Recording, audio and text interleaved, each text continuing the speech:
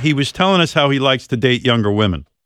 And in this clip, amazingly, Robin, he wound up predicting he would die at 76, and he did die at 76. Wow. Listen to this carefully. It's really unreal. Now, will you date a girl in her 50s?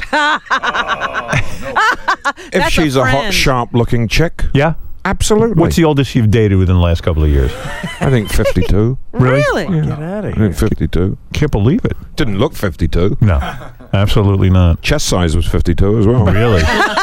Just a little bit of Robin for everyone. We are here for how many short years? 76 short years. Right. Live it up, brother. It's like you don't want to sit in a room being miserable.